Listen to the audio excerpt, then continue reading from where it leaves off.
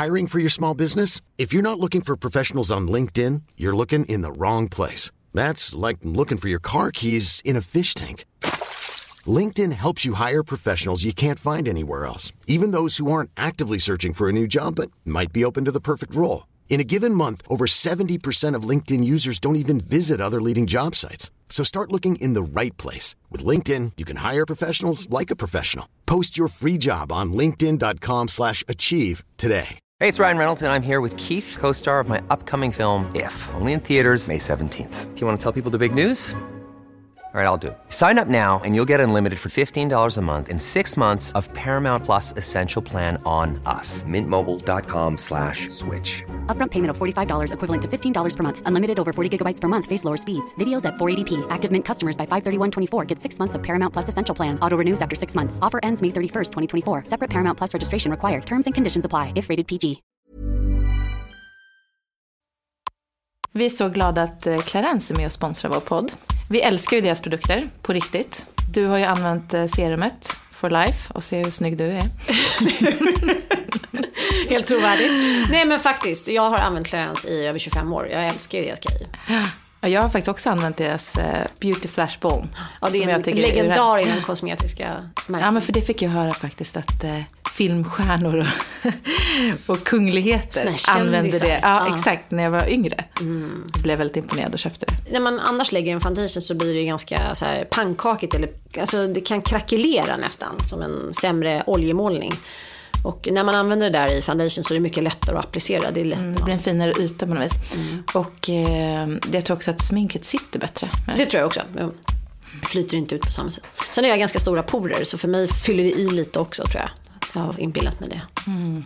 Täpper igen. Ja. Nej, fast på ett bra sätt. Vi är också väldigt glada att vi är sponsrade av vinet Cuvée Madame. Och sist så hade jag en middag för mitt förlag hemma och då kom vår bokagent förbi som också har en vinagentur och då har han med sig en flaska Cuvée Madame och vi pratar alltså en flaska som är 5 liter. Jag vet, jag har faktiskt också fått en sån håll. Alltså den är ju lika stor som jag själv. Jag vet, och det roliga är att man tror att det är sämre vin. Att det är lite så här fjantigt att köpa stora flaskor. Lite budget. Men egentligen är det bättre för vinet. Är det sant? Så att man ska köpa magnumflaskor. I alla fall när det handlar om rödvin. Vet jag. Wow. Det blir en bättre det är liksom smak, jag vet inte. Jag kan inte tekniskt. Det är som att det lagras bättre. Liksom. Ja, men på något sätt. Wow. Ja. Ja, men jag blev väldigt glad för den flaskan. Cuvée Madame. När knäcker vi den då? Any day now. Vad börjar prata?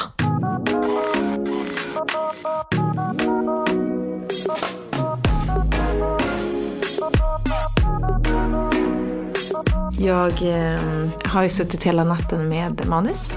Det är det sista kåret. Det värsta är att man säger det varenda gång. Sista. Ja, men den går faktiskt till tryck på torsdag. Så att nu är det, om jag ska göra några ändringar så är det nu. Och då blir det press. Men jag tycker att det är en sån känsla att få se inlagan. Alltså när boken har satt sig sitt, så att man ser hur det kommer se ut sida för sida. I det tryckta formatet, ja. Exakt. Ja. Jag blir nästan lite tårögd varje gång. Ja, och sen precis, man blir lite tårögd och så får man ju panik om det är någonting som är fel. Ja, gud ja. Men jag måste bara säga att det var precis 1 år sedan jag började skriva på den här boken. Kom jag på nu, för att jag sitter ofta, när jag skriver så sitter jag ofta och lyssnar på en låt på repeat. Så att jag går in i en slags trans... säger man trans? Ja, det blir meditativt. Att man inte hör någon, exakt, jag hör inte vad det är, men det. Och förra året så lyssnade jag då på Mistletoe med Justin Bieber. Just det! Det var så fruktansvärt. Den är så härlig. Och nu har jag börjat göra det igen. Och nu sitter vi liksom det sista. Så på något sätt har cirkeln slutit där. Och kommer ihåg att vi satt på Brillo. Och så kom min agent förbi, eller vår agent. Och hämtade upp mig för vi skulle åka och skriva på kontraktet med Wahlström Wistrand. Och det här var precis några dagar innan jul. Just det. Och sen började jag skriva på den här boken. Så det känns så fint att det blev precis 1 år. Och det handlar också om den här tiden. Min första scen, eller den är inte faktiskt första scenen, men några scener in i boken så sitter de och Ellen, min huvudkaraktär, på Brillo också. Och har en härlig jullunch. Och lyssnar på Justin Bieber också utanför. Fast jag tycker, men det där är en sån här låt som jag skulle säga till dig att men gud, jag hatar den. Så skulle jag ändå kunna tjuvlyssna på den hemma. Men jag skäms egentligen inte för det, men det vet inte. Vissa grejer vill man inte erkänna. Nej, Men där jag har inga spärrar där. Jag tyvärr totalt gränslös. Jag skäms inte för min musiksmak som jag kanske borde göra, jag vet inte. Men du satt uppe hela natten. Körde du så här, dygnar du igen eller? Och dygnar faktiskt. Men jag tänkte, hon är ändå rätt vaken så att det spelar inte så stor roll. Det är så här, ska jag gå och lägga mig en timme nu eller ska jag bara fortsätta? Hur ofta är hon vaken? Hur ofta äter hon? På natten? Ja, men hon är ju bara vaken på nätterna, så sover hon på dagarna. Och det är mitt fel, det är bara att ändra på. Jag har bara inte orkat göra det. Fast har inte det lite grann med mjölkstockningen att göra? Att du behöver aktivera liksom flödet? Jag vet, och sen, men nu vill jag ju igenom mat hela tiden för att, precis som du säger, för att inte hamna i det här igen. Men det är faktiskt blivit bättre, men det är fortfarande... jag får se. För jag kommer ihåg, min barnmorska sa att när de håller på att äta så här mycket på nätterna, då är det för att jassa upp mjölkproduktionen. Att det ska liksom komma igång ordentligt. Så kanske det är. Och sen när hon har fått igång dig, då kan hon sova var 3:e timme. Men jag kommer ihåg att jag tyckte att det var lite jobbigt för med de 2 andra barnen att vara uppe på nätterna. Att man var så ensam, att det var lite, lite ångestfyllt nästan. Men nu tycker jag bara det är så mysigt. Att det är bara jag och Harper uppe på natten och jag skriver lite och kollar på hur mycket konstiga serier som helst och dokumentärer. Alltså, jag tror Netflix och SVT Play måste höra av sig snart för är du frisk? Kan du titta på så här mycket verkligen? Våran server kraschar. Du får lägga av där borta på... Men i alla fall, jag satt ju med manuset och läste igenom. Och då läser jag ganska intensivt hela manuset på en dag typ och går igenom. Och det var så härligt för att jag grät, jag skrattade, jag blev ledsen och jag blev glad. Alltså det är helt otroligt att ens text kan påverka en på det sättet. Eftersom man har sett den så mycket och man har varit så jäkla trött på den. Ja, men det är en sån härlig känsla. Jag kommer ihåg när jag öppnade min första inlaga på Lycke, när jag till slut var klar med den här boken. Och när jag öppnade den och såg den, då, alltså jag grät som en stucken gris. Satt själv och bara... Det kan inte jag klarade det. Men kan du ha varit lite trött också? Lite. Nej, men jag förstår. Men ändå det är så här, nej, men man blir väldigt glad när man fortfarande lyckas beröra sig själv. Ja, men faktiskt. Det är otroligt. Och när man också känner att man blir rädd, man blir stressad. Alltså alla de här känslorna bara flyger igenom hela kroppen. Och det här är ju faktiskt ett lite så här kvitto på någonting som man brukar säga till folk som vill börja skriva med författardrömmar. Att du måste själv tycka att det känns när du läser. Alltså du måste själv skratta, du måste själv bli underhållen eller förskräckt eller illa till mods. Du måste skapa känsla även för dig själv när du läser. Verkligen. Tycker du inte att det är spännande att läsa kommer ingen annan tycka det heller. Nej, det är en bra koll faktiskt. Men så det var väldigt härligt, så jag faktiskt väldigt mycket fram emot att den ska upp på tryck nu. Och att ni alla ska få läsa. Men däremot har jag inte hunnit julpynta. Nu ligger jag helt plötsligt sist, jag som skulle vara först. Så stressad. Jag har ju pyntat. Ja, men det har det. Alltså jag pratade med dig i telefonen och bara, hej, jag är här och köper guldgranar och vad du nu höll på med.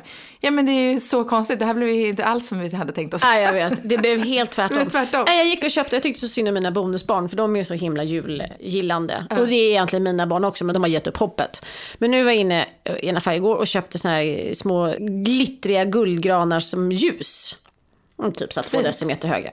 Alltså alla tyckte det var sånt moment i morse när vi tände dem till frukost. På riktigt. Ja, men så och de är ju typ ändå tonåringar och de tyckte ändå. Och sen så satte jag upp alla även fast de är då mellan 11 och snart 16, så fick alla 2 stycken adventskalendrar var. Oj, redan? Ja. Jo, men de är ju hos oss liksom lite omlott. Så jag sa, vi tjuvstartade igår och bara, men vi börjar nu, för annars kommer ni behöva käka 7 chokladpraliner varje morgon för alltså, jobbigt. Men vad blev det för julkalendrar? Jag tycker det är svårt att bestämma mig. Nej, men jag har ju det här, jag går i mycket på Ejes choklad i och med att jag håller på med, jag jobbar där också nästan känns det som.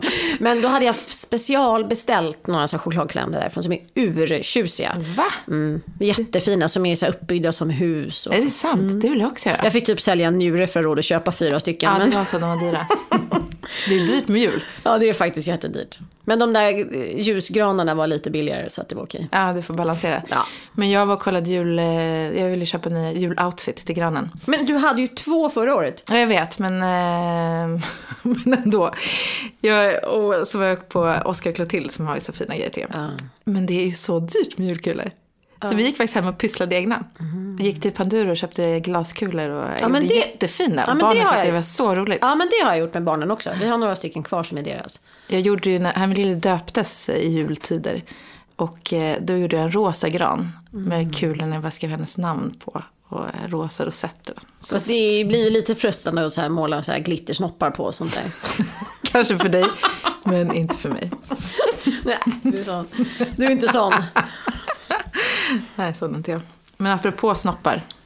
Ja, men jag fick faktiskt jag ska inte säga uppenbarelse, för att jag har ju varit väldigt engagerad i hela den här MeToo-kampanjen och men lite undrat hur ska jag uttrycka, för jag är ändå en sån som brukar gå ut i debatten ganska hårt, men jag har hållit mig lite tillbaks för att jag vet inte riktigt hur jag har behövt liksom marinera hela drevet som har gått, och det har liksom så här, hur ska vi liksom så här hantera det här. Sen tycker jag att det är viktigt att man också är liksom för någon slags demokratisk ställning till det, att det inte blir helt rättshaveristiskt liksom sätt att sköta det, men det är så svårt, för det är liksom, det har ju behövts vara på det här liksom rätt aggressiva sättet för att faktiskt skapa förändring, för det är ju någonting som har hänt. Fram. Jag håller med, det är egentligen rent krasst så är det ju inte rätt att namnge personer som det har gjorts. Nej. Men det kanske behövdes för att folk skulle lyssna. Det kanske var några som fick stryka med på grund av det, tror jag. Ja, för sen har ju folk blivit mycket mer försiktiga med att namnge. Utan nu har man liksom sagt, det här var jag med om. Och historien är ju faktiskt lika stark ändå. Ja, det spelar ingen roll, det har ingen. Men det som fick mig att säga, men nu måste jag formulera det här faktiskt. Det var, jag fick en så här pling-mailen, så här, gratulera en person på LinkedIn. Och det var en person som inte lever längre. En av mina gamla redaktörer. Hon dog för 3 år sedan ungefär. Och hon var frilansredaktör på min 3:e bok. Och hon var så otroligt stark liksom, personlighet för mig. Hon dog ung, alltså hon var född 1969. Och Ulrika var liksom den som lärde mig formulera feminismen. Alltså så här, det här är det man står för. Och jag har alltid varit feminist, det är ingen diskussion om det. Men jag har haft svårt att formulera det. Liksom så här, vad är mina argument för eller emot och så vidare. Men hon var verkligen en sån person. Och så tänkte jag, men vad hade hon gjort? Och då blev det sådär, men det intressanta var också att just den boken som hon arbetade med, det var också då jag med första gången i mitt yrkesverksamma liv också fick en sån här påstötning. Intressant. Ja, så det blev liksom som att, men det här är det. Nej, men jag satt och skrev på min andra bok och skulle just så här förhandla om kontraktet på den. Och kontraktet kommer aldrig.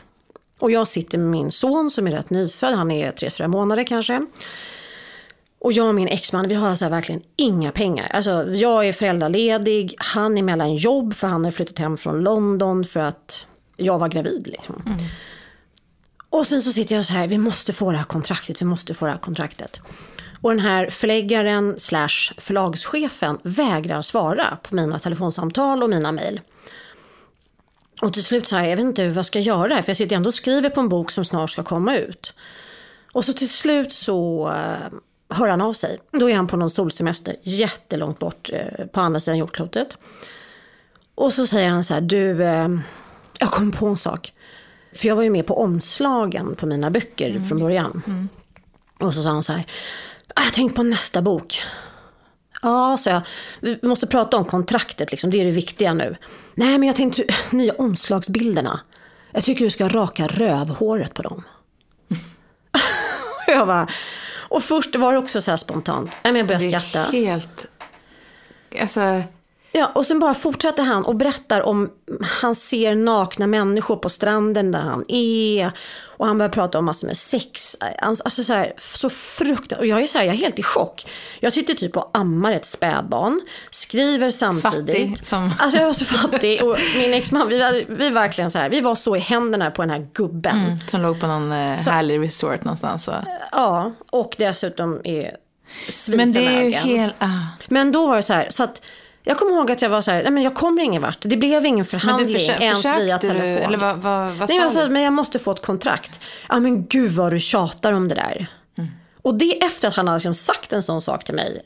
Och man var så skör också. Man sitter, men, och där vågar man ju inte heller bråka. För att du behöver ju de pengarna. Du blir ju en beroende situation till honom. Så jag vet att jag kom ut i köket till min Johan då, min exman. Och bara så här helt förstörd. Och bara, han sa, men vad fan sa nu då? Får du något kontrakt? Jag bara, nej. Alltså, jag ska bara raka rövhåret. Jag ska bara gå in i badrummet och spread. Och liksom. Men det är bara men det är så absurt. Ja. Nej, men det är nästan så absurt så att man vet inte ens vad man ska säga. Man blir nästan stum. Ja, och den här liksom dåvarande förlagschefen, förläggaren, vad fan han nu kallade sig. För det var ju en jävla hittepåyrke för honom egentligen. För han jobbade egentligen med andra saker. alla ursäktade honom under så många år också med att han bara, men han har något Tourettes och han är sån, han säger så till alla. Och jag bara, fast ja. Men då i alla fall så kom jag ut till Johan i köket och vi var så här, fan, vad ska vi göra? Liksom. Och då gick jag och pantsatte mina vigselringar. Och det kommer jag ihåg, jag kom in i den här jävla pantbanken. För att gå in på en pantbank, det är, liksom, det är under många människors värdighet. Men jag skulle aldrig ha fått ett lån i det läget. Nej, det fanns ingen val. Nej, och så bara kände jag så här, bara för att jag inte kunde svara upp mot honom. Så det var så många nivåer av... Men du fick betalt till slut, eller? Till slut så fick jag det. Men då var det någon annan på förlaget som fattade att men han kan inte hålla på och sköta det där, utan det var någon annan. Men det där höll liksom... Och sen kom jag ihåg att han blev så arg när jag sen bytte förlag och gick ut och snackade skit om mig i media och sådär. Och jag kände bara, men du, ta dig. Alltså, du borde raka rövhåret. Verkligen.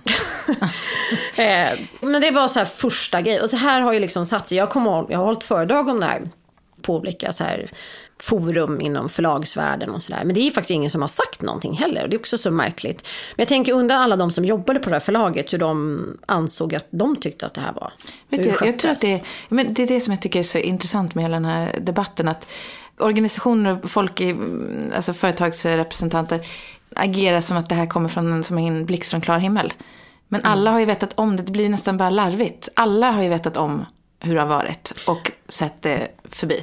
Ja, men och sen så eller ignorerat det, eller så här, allt så länge du har tjänat pengar på dem eller behållit en viss status med dem, så har det varit accepterat. Ja, och det vet vi ju. Alltså. Ja, men problemet är att personerna i maktpositioner, det är de som faktiskt sätter agendan för den här människotypens agerande. Nu var ju han i yttersta makten i och med att han ägde förlaget och var förlagschef. Men på andra företag som har liksom subventionerat den här grisiga typens beteende är ju liksom, det är där liksom den verkliga problematiken faktiskt sitter. Men jag tror så här, jag jobbade ju på TV4 innan jag började skriva. Och det är ju, när man jobbar i en organisation på det sättet, så blir allt som egentligen inte är okej, det blir nästan som en sekt. Det är så här, skitdåliga program som alla sitter och säger, det här är så bra, vi vet att det är skitdåligt, men på något sätt intalar vi oss att det är helt rätt i målgrupp och det här går hem i stugorna och det här, men egentligen så vet alla att nej, det är skitdåligt. Vi pumpar ut skit för att det är det eller det här är ett beteende som inte är okej, men det drar in pengar, det här gillar den sponsorn och det här.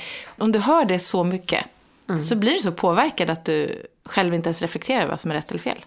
Eller bra eller dåligt eller någonting. Det blir som en sekt. Men min upplevelse av TV4, för jag har ändå varit med i olika program och varit liksom involverad i företaget. Om man jämför med SVT, för jag har ändå varit involverad i det företaget också under många, många år. Det är att det är så sjukligt utseendefixerat på TV4. Allting handlar om hur snygg man är.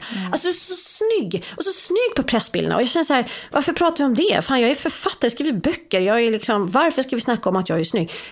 Visst, man ser det som en komplimang. Men det är en jargong på TV4 som alltid har genomsyrats av det här. Jag var ju med i Let's Dance också. Just det. Men där är ju väldigt mycket fokus på utseendet. Det var liksom det som de liksom castade mig med. Att ja, men det är bra, du är så snygg. Du kommer bli så snygg på pressbilderna.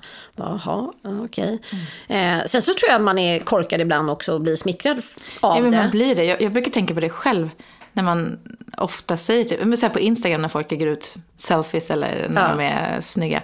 Och jag skriver snygging och så tänker man, varför gör man det? Fast jag tycker att det är en skillnad att man gör det som vän eller kollega. Jo, men jag håller eller någonting. med, men det blir sånt fokus på det. Jag vet, men när fokus är från en uppdragsgivare på att man är snygg, då blir det en annan liksom, en annan twist på det som är. Så att jag håller med, för att det får inte heller bli så att man känner som alla de här sjukligt korkade jävla argumenten om att nu får man inte längre ge en tjej en komplimang. Nej, men alltså, men jag det är blir bara så tyst liksom. Jag blir så trött på det. Om man inte kan skilja på sexuella trakasserier eller en kram, då ska man nog inte kramas, för då har man något fel.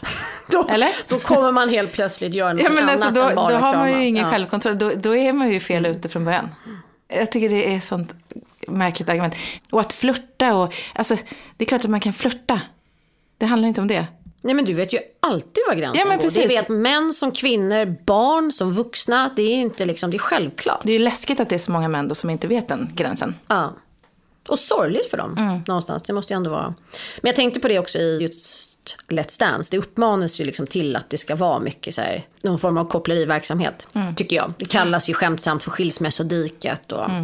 Färst. Men när jag var med, det var då det gick inte så bra för mig, jag åkte ut först. Men jag var ändå med och tränade under några veckor.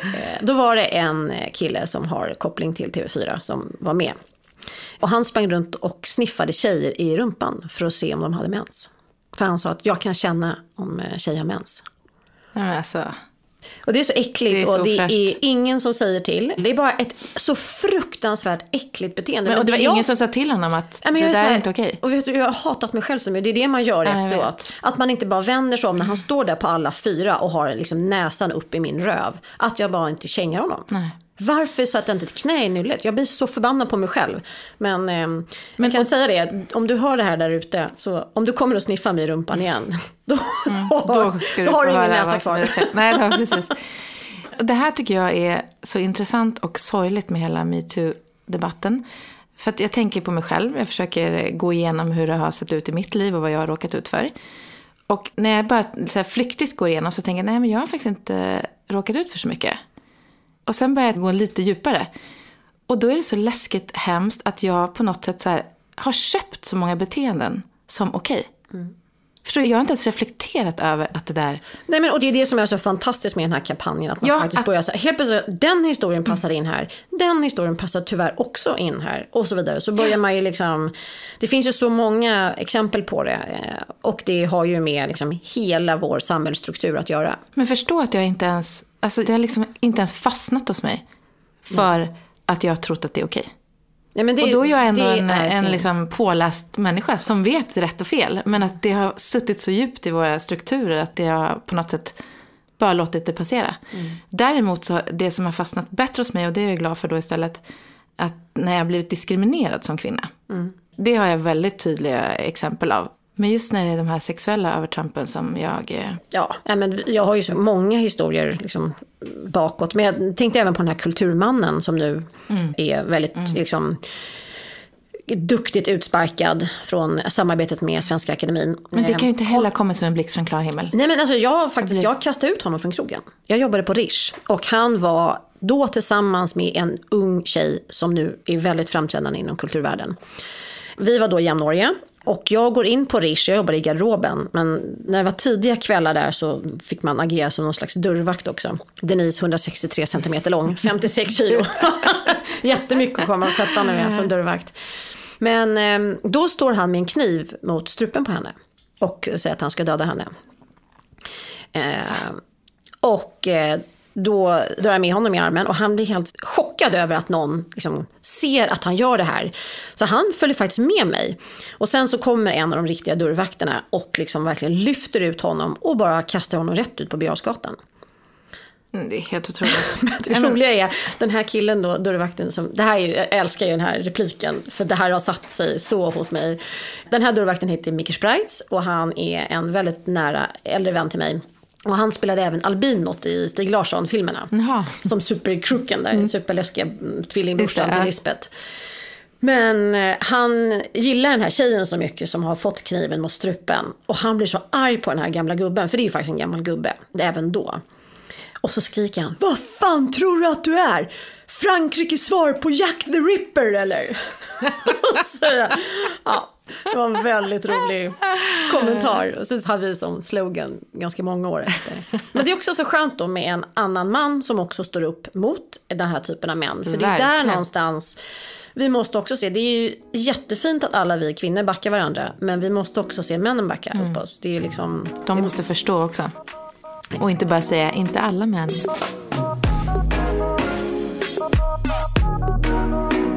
Jag har tänkt en hel del på hur man har blivit bemött i media också. För där finns det också en sexistisk ton ibland, tycker jag. Vi har ju en väldigt välkänd, väldigt folkkär, mycket, mycket populär äldre manlig författare som är jämnårig med min pappa. Som i en krönika i en av de största kvällstidningarna går ut och säger att Denise Rudberg har gett sin själ och sitt ansikte åt tandsnusket. Och det är ju någonting som man säger, men det ska man bara tugga i sig, för tandsnusk, det är en kategorisering av en viss typ av litteratur. Hur kan något sånt släppas igenom? Men det här är ju liksom, det här har ju pågått ganska länge, tandsnusk också, att man alltid ska prata nedsättande om kvinnlig sexualitet och framförallt sexuella beskrivningar i litteratur skrivet av och för kvinnor. Varför ska den kvinnliga sexualiteten alltid smutskastas? Det är det som är så fruktansvärt tråkigt. Det är också så här, om man, alltså sexistiskt och rasistiskt, om man jämför de två, så är kvinnan, det är så okej att säga så mycket om kvinnan. Ja. Alltså om man skulle ändra till exempel han Heimerson. Ja, Staffan Heimerson, krönika i Aftonbladet. Om man skulle ändra vissa ord där så att man skulle göra till en rasistisk krönika istället, då skulle ju hela Sverige bara, hur kan han skriva så? Den skulle aldrig släppas igenom. Nej. Men bara för att han skriver om kvinnan så är det okej att säga på det sättet och uttala sig så.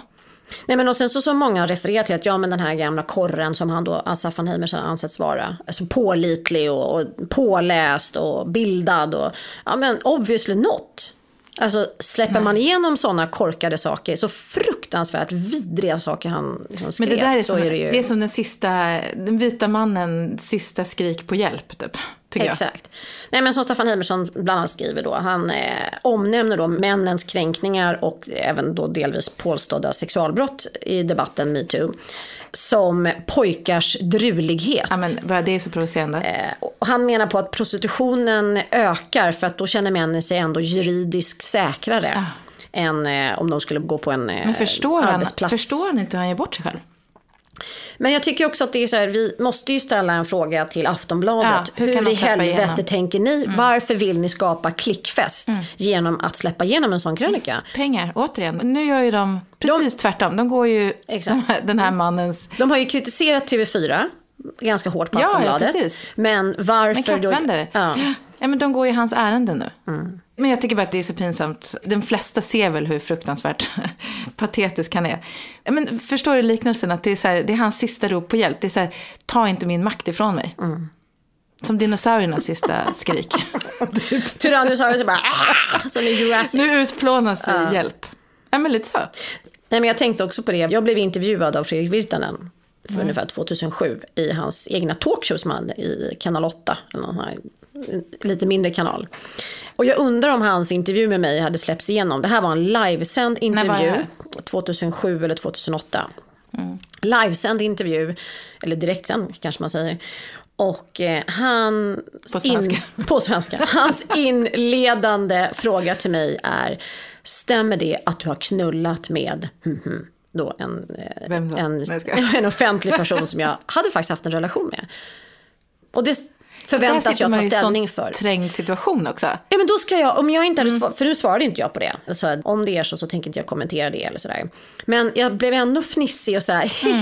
Och så just det här äckliga känslan av att jag inte säger till honom: men du, ditt jävla dumhuvud. Hur ställer du en sån kränkande fråga till mig? Sen fortsatte han och säger så: men du har ju väldigt explicita sexskildringar här i dina böcker. Och stämmer det att du tycker att en penis måste dofta tvål? Vad händer om en penis inte doftar tvål i din värld? Alltså jag är ju så sugen på att få fram den här livesända intervjun och bara så här, gå igenom den någonstans. Och fråga lite så här: men ni har ju ändå släppt igenom den här intervjun. Ja, och så sitter man där och på något sätt vill skapa god stämning ändå och ler. Exakt. Vinka och le. Vinka och le. Det måste man sluta med det här leendet. Ja, fy fan. Nu är det bara så här, nu är det knä upp i näsan. Men kan du förstå om det här skulle hända någon av våra döttrar? Alltså jag skulle ju...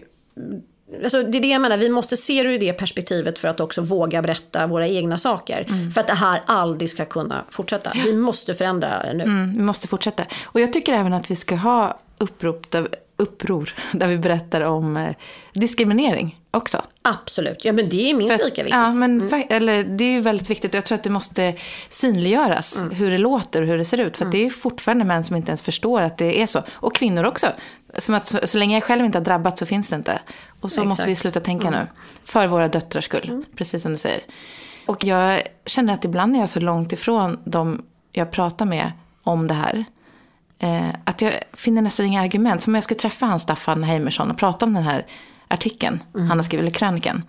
Jag vet inte vad, alltså vi är så långt ifrån varandra så jag vet inte ens vad jag skulle börja för att få honom att förstå. Nej, men och problemet är att man använder ju samma retorik som när man pratar om jämställdhetsarbetet. När man säger så här, men jämställdheten har gått för långt i Sverige. Alltså vi gräver vår egen grav. Det kan inte gå för långt. Det säger sig själv, för då är det inte jämställt. Nej.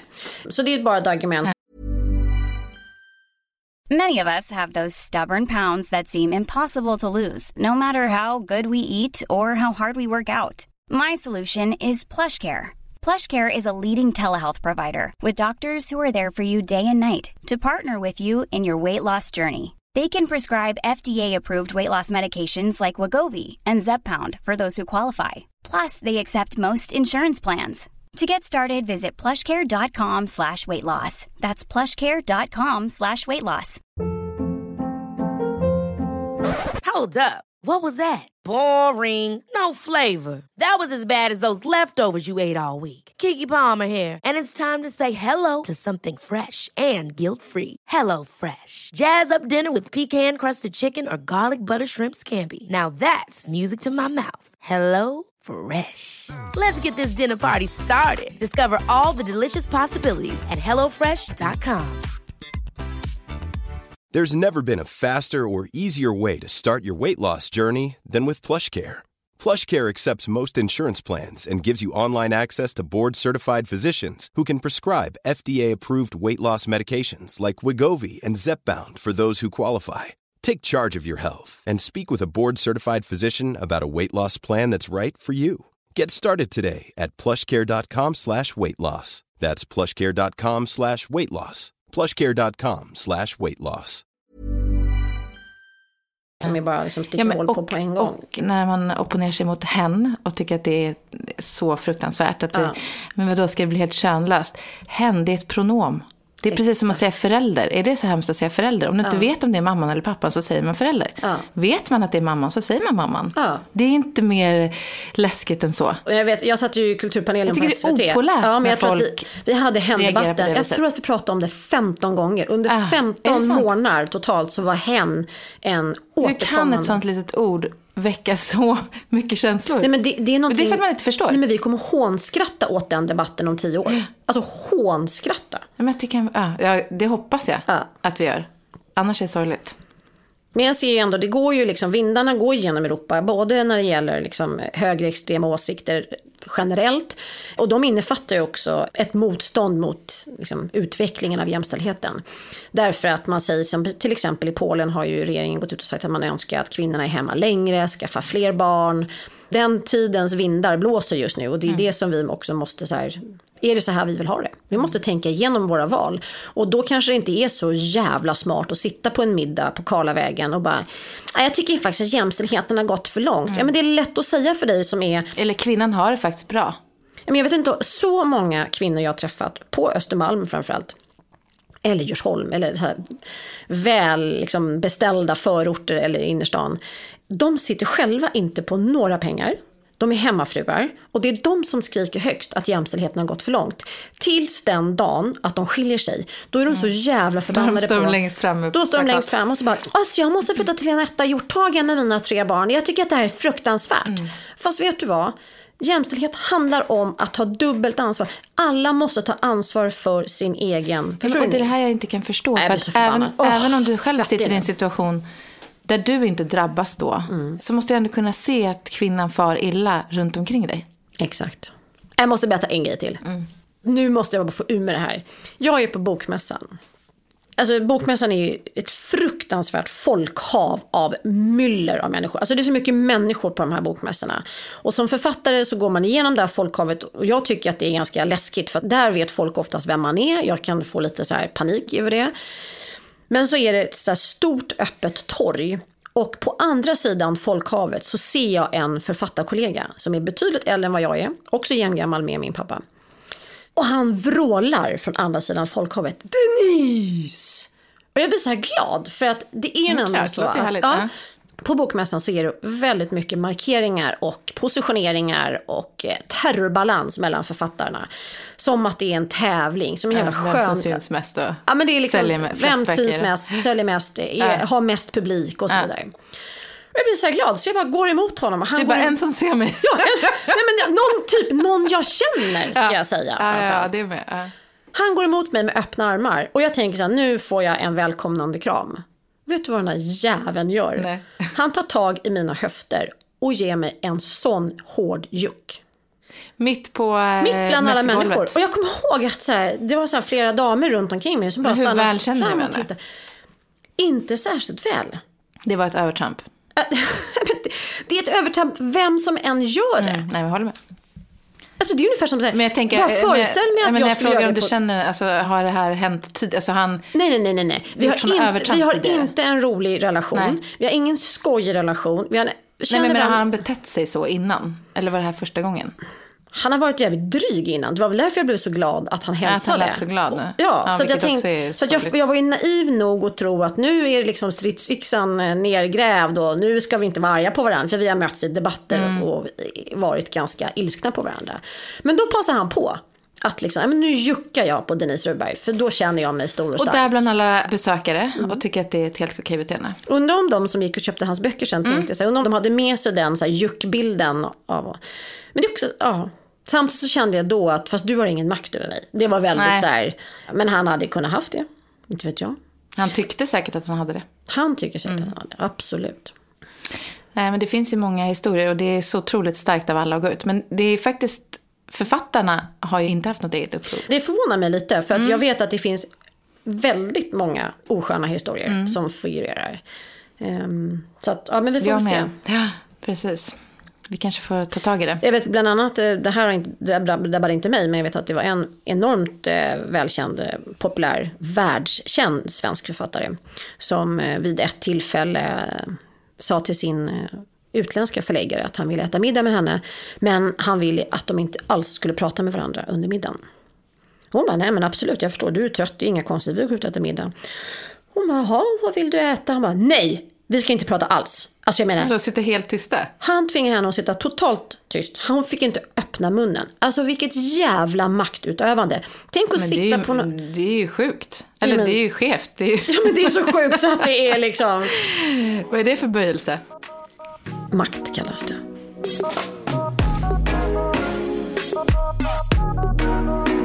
Det känns som vi lever väldigt olika liv just nu. Du var precis i Paris och flådade runt och jag satt här och var mitt absolut fulaste. Vet du att jag är mitt absolut fulaste, men jag har faktiskt aldrig brytt mig så lite om det. Det är skönt. Men det är väl helt fan. Du är ju inte ful, det är så. Men vi har pratat om det här mycket. Mitt fulaste. Precis, känslan när jag ser mig själv just nu är så här, jag behöver inte titta så mycket. Nej, men vi brukar kunna frossa i det. Det är lite en liten hobby vi har nästan. Så här, hur ful känner man sig idag? Ja, hur ful är du idag? Men det är så roligt, för jag tänker på alltså, kungligheter. När de får barn så står ju de på sjukhuset och fotas av press. Och jag förstår inte hur de... Alltså, jag hade inte gjort det. För det första så hade det också varit för mig... Det hade blivit lite som Tjejsvenskt nya kläder. Alla hade stått där och fotat mig. Och sen hade någon bara, men hon är ju fortfarande gravid. Barnet är inte hennes. Men så ser jag ut efter jag har fått barn. Nej, men jag har ju men vet du vad, Mika? Det gör alla. Alla ser ut som de fortfarande är gravida. Ja, men hur gör de? Jag tror att jag förstår inte heller. De måste ha trippla spanks eller någonting på sig. Jag ser bara framför mig, det enda jag hade kunnat göra var att ta en sån här, typ den här trämontaget utanför ABBA-museet. Och så hade jag bara stuckit ut mitt huvud där som Annie Frid och bara... Smart. Ja. Jag hade nog bett någon fota och sen retigerat lite och skickat ut i press om jag var kunglig. Ja, fast det ska man ju inte behöva göra. Nej, alltså, det är också så det vill jag också säga. Det är så sjukt beteende detta. Med att det är så okej att säga till någon som precis har fått barn om man är i form eller inte. Och om man är snygg eller inte. Eller fått tillbaka min kropp. Jag kan säga så här, men det skriver ju till och med, alltså det skriver alltså, stora dagstidningar i Sverige. Skriver så om våra kungligheter. Att det här var hennes första framträdande efter hon fick barn och hon har kommit i form. Men men bara begreppet komma i form. För jag menar, jag har sett ut på alla sätt. Jag har varit större, jag har varit mindre, jag har varit stark, jag har varit svag. Alltså min kropp har sett ut på alla möjliga sätt. Men signifikativt för min kropp är att den har fan funkat. Så tänker jag faktiskt också. Det är det enda som betyder någonting. Tänk att man har en så stark kropp som ändå lyckas föda barn och orka med. Ja. Jag tycker det är otroligt. Ja, men det tänker jag också på varje gång man är sjuk. Om man har någon halsfluss eller allmän förkylning. Bara må risigt. Liksom. Tänk att kroppen ändå lyckas repa sig varje gång. För men när man är sjuk också, precis när för jag fick nackspärr också. Och det gjorde så fruktansvärt ont. Och då tänkte jag verkligen tänk på alla de som går med såna här smärtor jämt. Ja, som har kronisk smärta. Ja, kronisk smärta. Och ibland som de inte ens hittar vad det beror på. Nej, för alltså, vissa människor har ju en smärta som inte går att härleda någon specifik stans. Och bara knapra piller. Men däremot så kan ju, som vi sa, att det kan vara kul ibland att gå för oss säga att man känner sig så ful. Och det är bara en känsla. Det vet vi ju båda två. Du är verkligen inte ful, så det är inte det. Nej. Men min farmor kunde beskriva det så himla bra. Hon sa alltid att idag är jag så ful så folk vänder sig om på gatan och pekar på mig och säger, ja, men så titta, känner det här är hon som är så jävla ful. Men så kan jag känna också. Och det där, precis så. Jag Jag kan gå in i ett rum eller på ett café och så tänker jag så här, oj vad alla tänker nu så här, shit vad ful hon är. Den där fula jäveln, hon måste vara ut. Hon får gå hem. Hon får inget kaffe. Fy fan vad ful hon är. Exakt. Ja, men det är helt galet att man tänker så. Ja. Vad är det? Fast jag brukar säga det, vilket jag tycker är ganska spännande. När man blir fotograferad mycket, då lär man sig verkligen mycket om sig själv och sitt utseende. Och blir så här, men hör nu, det kommer bli bra ändå. Jag pratade i en träningsbok till exempel. Och då är man ju ganska så här, man har linne och tights liksom. Det är inte så här jättemycket kläder på sig.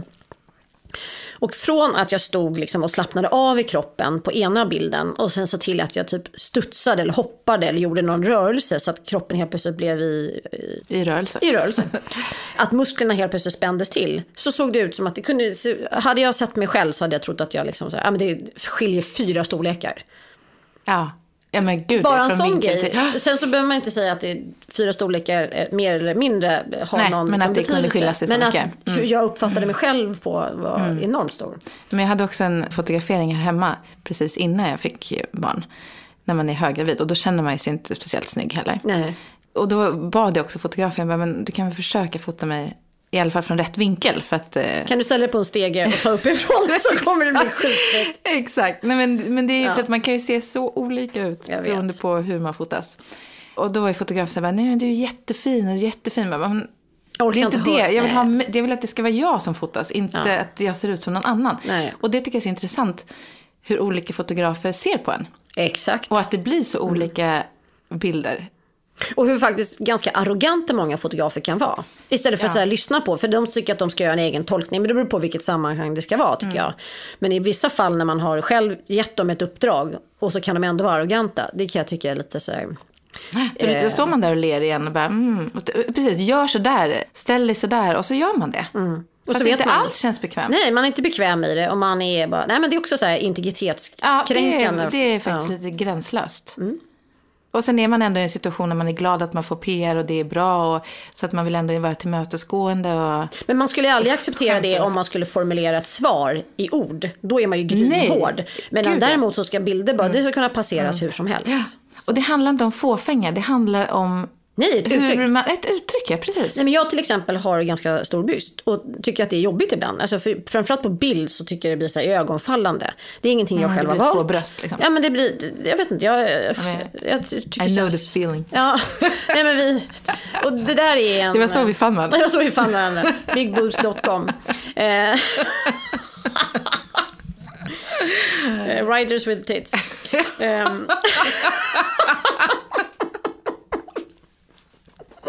Det är jävligt djupt faktiskt. Hashtag 70G. Det är det.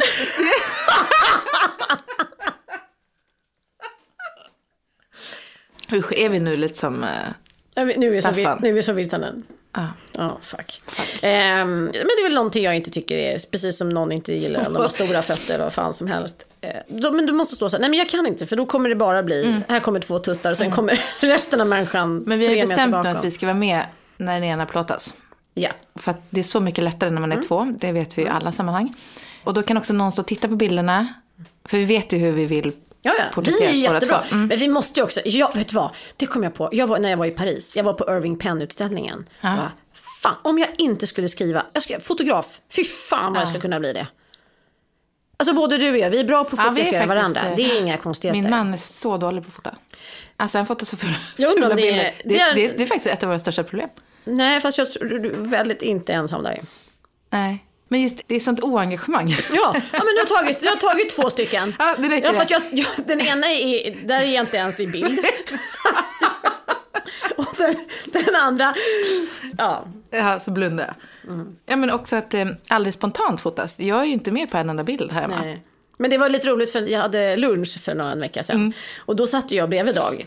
Det var väldigt trevligt. Det var väldigt kul. Men vi skulle försöka ta en bild ihop. En selfie tillsammans. Jag ska visa dig de bilderna sen, men det blev, nu är det väldigt dåligt ljus i just den lokalen. Det är så dåligt ljus. Ja. Det är faktiskt lite tråkigt för att jag får inga bra bilder. Nej, men jag tror så här, för där tror jag Dag är precis som Henrik. Han har lite dåligt tålamod att själv bli fotograferad också. Han kunde inte fokusera. Nej, så han blundade och så här, var ju bild och bara så här, drog till håret. Du upplevde det? Ja, jag upplevde precis. Hoppas han lyssnar på det här. Jävla trauma. Det är bara jag som har det här problemet. Och Henrik är lika, han tycker det är så obekvämt. Fast det blir väldigt roliga bilder, men det är inga så här snyggisbilder. Ja, men det tycker jag du har lagt upp lite snygga på henne. Jag vet, men det är efter 400 försök. Ja, det är så. Det ser så spontant ut. Men det var den lunchen liksom. Vi pratade inte med varandra. Nej. Det var 43 minuter gick och då bara catch Henrik. Gud. Och då ska vi ändå säga att vi har ju jävligt snygga snubbar. Så att det borde inte vara ett problem. Nej, man tycker inte det. Men det är ett oengagemang och det är det som irriterar mig, tror jag. Det är det jag blir arg på. Men men jag kommer att tänka på när jag följde dig och din Parisresa om när vi men ni drog ju bara så snabbt. Men ni var där på natten, det var en natt också. Ja, vi sov över. Vi kom dit på tisdag morgonen och så åkte vi hem onsdag eftermiddag. Men jag önskar att jag var, du är bra på det. Som när vi var i London bara över en dag. För mig är det allt så här, jag tänker så här, men vi kan bara åka en dag, vi åker en natt. Men sen när jag väl börjar boka så bara, nej, vi stannar 3 dagar. Nej, vi stannar en månad. Eller vi köper ett hus. Typ. Och samtidigt så blir det allt så stort för mig. Så det har jag inte råd med. Nej, så jag skiter i det. Och jag kan säga så här, Paris tur och retur, det är inte jättedyrt att flyga. Nej, men det är ju inte det. Och man kan ju välja vilket liksom, det finns ju massor med Airbnb eller hotell eller whatever som inte alls är heller så dyrt. Och framförallt inte nu. Nu är det ingen supersäsong. Men det känns ju när man kommer hem som man har varit borta en vecka. Bara andas in andra dofter och bara höra annat språk. Det ger så mycket energi. Men vi drog ut till London en dag bara. Och jag kommer att tänka på då när vi flög rätt tidigt på morgonen då för att få ut någonting av dagen. Och vi var ju lite trötta och så. Och de ropade till och med upp oss för att vi var så sena. Just det. Just det, vi blev anropade. Exakt. Så vi bara sprang. Och vi bara, förlåt att vi är sena. Och då säger de det kom jag på. Och då säger de här personalen som står vid gaten, nej, men det är ingen fara, vi ska hinna avvisa också. Och vi bara, okej. Och så gick vi in i gången där mot flygplanet och bara, men gud vad hemskt. De ska avvisa folk. Och det här var ett år sedan. Och vi bara, de bara sa så där. Som att det inte betydde någonting. Det var helt allmängiltiga. Tänk de här människorna som de skickar tillbaka till och vi bara, länder. tänk om det är en familj. Tänk om det är ett barn. Och vi var så... Alltså vi mådde så dåligt av det här. Och var liksom nästan lite gråtfärdiga. För att de var så iskalla när de sa det här. Och satt oss där på planet och hade lite så här... Ja, men klump i magen och bara, nej, det där kändes inte bra. Och här ska vi till London och bara... Exakt, helt plötsligt kändes vårt liv. Det var bara såna djupa kontraster i det där. Jag kommer också ihåg att jag tänkte så här, London, det är där, då måste de mellanlanda. Ja, men också. Precis, och var ska de och var får de åka tillbaka? Och, nej, så här. Tills vi kom på. Tills vi tittade ut genom fönstret och såg hur de tog bort isen på vingarna. Isade. Det var väldigt, väldigt, väldigt sjukt. Så korkat. Men att vi båda två drog den slutsatsen. Och just så här, det värst, precis som du säger, vi var så upprörda över att han var så kall i det hela. Bara, vi ska avvisa först. Ja. Jaha. Och det säger du bara sådär. Tänk om jag hade lätt kunnat börja skälla ut honom. Ja, men jag vet, vi var ju nästan så upprörda över det. Det var väldigt, väldigt roligt. Sen skrattade du så vi grät. Ja, herregud. Men jag var i Paris då. Jag var ju där i och för sig bara i 48 timmar. Men vad gjorde du hemma då? Ja, tvärtom typ. Jag satt i soffan, ammade och kollade på film. Och försöker anpassa mig till det här livet med 3 barn. Vilket fortfarande är nytt. Men det är så mycket kärlek. Alltså jag känner mig så lycklig. På ett jättemärkligt sätt. Jag har ont i min kropp och mår fortfarande lite sådär. Men känner mig så... Mitt liv känns så komplett. Det låter kanske... Nej, jag förstår. Jag behöver inte Paris, förstår du? Jag tror att för typ en månad sedan... Det är bara jag som är olycklig och måste åka dit, jag vet. Fan. Nej, men jag tror att då hade jag varit så här avis på att jag vill också åka till Paris. Nu är jag bara så här, Lill och mig som sitter där hemma i soffan och har det mysigt. Däremot var det en gång jag kände faktiskt, när du hade ju den här trevliga lunchen. Ja. Och då var min mamma faktiskt barnvakt. Så att vi tog inte med Harper dit. Och så var jag bara där tills hon började låta och ville ha mat. Men det var så härligt. Och där var jag verkligen så här, då glömde jag bort att jag hade 3 barn överhuvudtaget. Och så att jag hade så trevligt. Och när mamma ringde så bara, jaha, ska jag åka hem nu? Det kändes märkligt. Men sen var det väldigt härligt att komma hem. Men Dag stannade ju kvar med dig eftersom han hade dit bordet. Annars hade jag tvingat med honom. Så hemsk fru som jag är. Och då kom jag att tänka på när Douglas föddes. Så han vaknade var 10:e minut. Man trodde också att han hade hjärtfel. Så jag var tvungen att kolla honom var 10:e minut. För att han inte skulle, om han blev blåare. Och liksom en bebis har ju alla möjliga konstiga färger. Blå och röd. Så jag kollade honom var 10:e minut. Dygnet runt. Och varenda gång jag kollade honom så hade jag hjärtat i halsgropen. För jag var rädd att han inte skulle andas. Och vi var bjudna på en fest. Då Dag gick då. Och jag stannade hemma. Och då så satt jag också i soffan och ammade. Och då hade vi på tv när den går i så här viloläge. Så visas det bilder. Och då visas det bilder som... men vi har kopplat ihop alla våra telefoner och allt. Något system. Så då visades det bilder från den här festen. Det var så en rolig fest också. Så alla kompisar... Det var verkligen... Folk pratar fortfarande om den här festen. Man skulle varit där. Ja, man skulle verkligen varit där. Och så när jag sitter där och ammar och känner mig helt slut... Så bara visas alla bilder som Dag fotar från den här festen. Och hur kul de har det. Och hur jag inte har det. Alltså vilken rub it in. Alltså det var så hemskt. Och då var jag mer det här ångestfylld och tyckte det var rätt jobbigt. Jag var så trött också. Det är inte alls som nu. Nu njuter jag uppe på nätterna. Men nu är lugnare. Alltså han i och med att Douglas... Ja, men det var jobbigt rakt igenom. Ja. Och på något sätt så blev jag lite missunnsam Dag i detta. Och han kom hem jättesent och var ju liksom glad och så. Han fick sova på soffan. Och så dagen efter så var ju han... men det var jag lite sur fortfarande. Jag tyckte att det var lite orättvist. Jag tror att jag kände mig väldigt så här låst med det här lilla bebisen. Och blev arg på Dag. Och vi skulle också ha en sån här mysig dag. Vi skulle baka pepparkakor. Vi hade en massa planerat. Men han var lite trött och liksom levde i en annan värld än vad jag levde i. Så jag blev väldigt arg på honom. Och helt plötsligt i detta bråk som vi har så tycker jag att Douglas blir blå. Och får panik liksom. Och vi kastar oss in i bilen och åker in till akuten med honom. Så det är också oro, trötthet. Det är så mycket känsla i kroppen. Ja. Och nyförlöst. Nyförlöst, precis. Och det var också inte riktigt liksom läkt i kroppen. Också snitt. Och jag mådde inte så bra. Och kommer in på akuten och allt får ju Dag ta. Alltså allt det här är Dags fel, tycker jag. Hur jag mår och så. Och jag är så förbannad på honom. Och han blir ofta tyst. Det är lättast för honom. När jag står och skriker och han är tyst. Och vi sitter där på akuten och han sitter helt tyst. Och vi får ändå sitta och vänta rätt länge. Jag tror så här... men vi kanske väntade typ 2 timmar, helt tysta. De hade kollat Douglas lite med så att de väntade på en annan läkare. Så skön stämning det där. Det var så fruktansvärt. Alltså, och jag var helt slut och bara satt och ammade och Dag sitter helt tyst. Och men då hade vi hade varit och köpt gran på dagen. Det var det också, det var så det började. Och det var vi för trötta för båda två. Och då sitter vi där tysta i 2 timmar. Och så säger Dag helt plötsligt, vad fin granen blev. Alltså jag blev skogstokig. Jag bara, hur fan kan du bara snacka om granhelvetet? Nu är det smartaste du kan dra upp. Efter 2 timmars tystnad och du hör att jag håller på liksom att tappa det här. Ja, och han tystnar igen. Och jag sitter och jag skriker på akuten. Det är tyst, 1 timme till ungefär. Och då säger han, tror jag hinner sticka till McDonald's?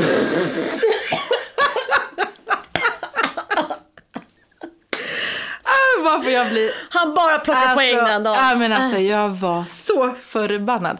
Och sen får vi komma in till läkaren till slut. Och jag kom in där och jag bara...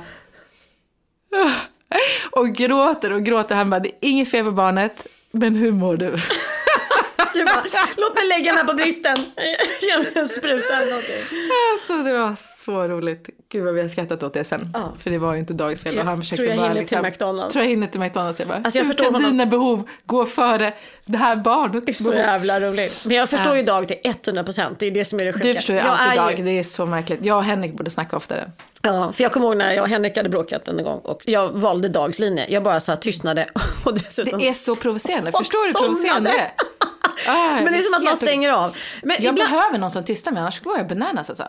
Jag tror det. Alltså så här, det är det jag menar, man läser av. Nu Henrik brukar inte gå så bananas, han är ganska lugn också. Men ibland så måste jag tystna själv, för att annars så säger jag dumma saker. Eller, alltså jag behöver så här, tänka igenom vad det handlar om. Tänk om Dag också. Tänk igenom varför du är arg.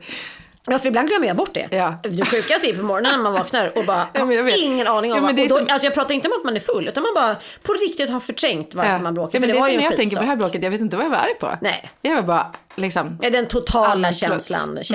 För så är det ju ibland, att man går och bygger upp saker och så finns det ingen exakt specifik anledning, utan man bara måste få ut. Men jag tänkte på det du sa, att du känner dig så lycklig. Jag har en gammal kompis som sa, när hon fick sitt sista barn, att nu är jag nöjd, för nu är alla hemma. Ja, men det är så... Det var så djuriskt i mig. Ja, den känslan. Jag förstår verkligen den. Nu är alla hemma. Ja. Det är väldigt talande. Jättemärkligt. Men apropå att alla är hemma, det är ju rätt... Vi försöker hålla koll på alla.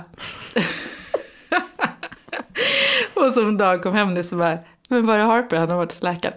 Ja, jävla hon står i trappuppgången med vagnen. Ja. Och då tänker jag så mycket på en kompis till mig när hon fick barn. Så vaknade de mitt i natten.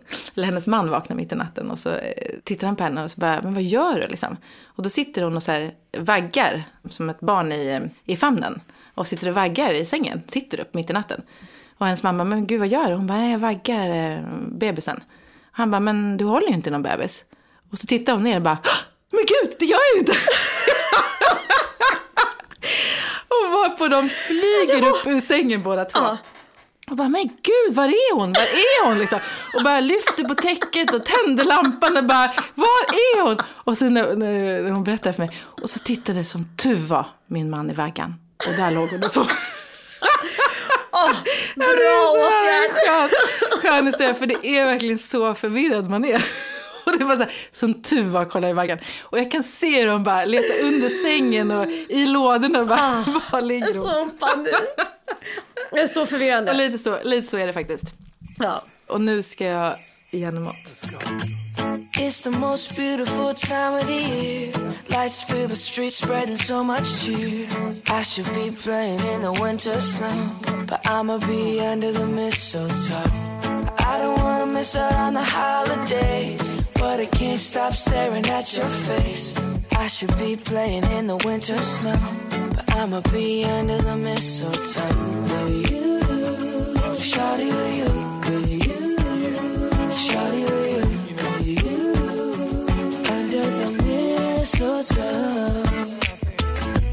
Everyone's gathering around the fire, chestnuts roasting like a hot July. I should be chilling with my folks, I know, but I'ma be under the mistletoe. Word on the street, Santa's coming at night. Reindeer's flying through the sky so high.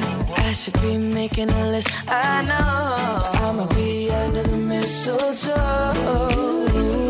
Shawty with you, shawty with you, under the mistletoe.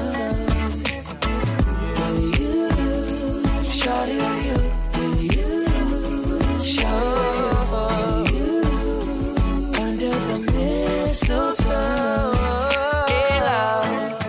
The wise men follow the star, the way I follow my heart, and it led me to a miracle. Hey, love, don't you buy me nothing, don't you buy me nothing. I am feeling one thing, your lips on my lips. That's a merry, merry Christmas.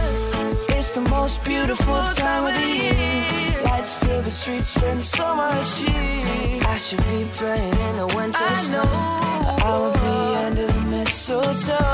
I don't wanna miss out on the holiday, but I can't stop staring at your face. I should be playing in the winter snow, but I'ma be under the mistletoe. Shawty with you, shawty with you, under the mistletoe.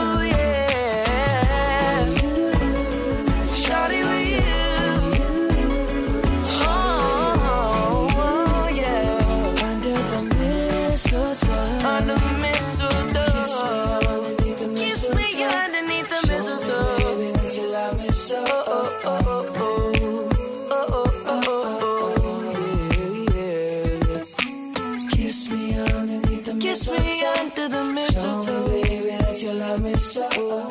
här avsnittet producerades av Clara Wallin och produktionsbolaget Blay och Rudberg Stories.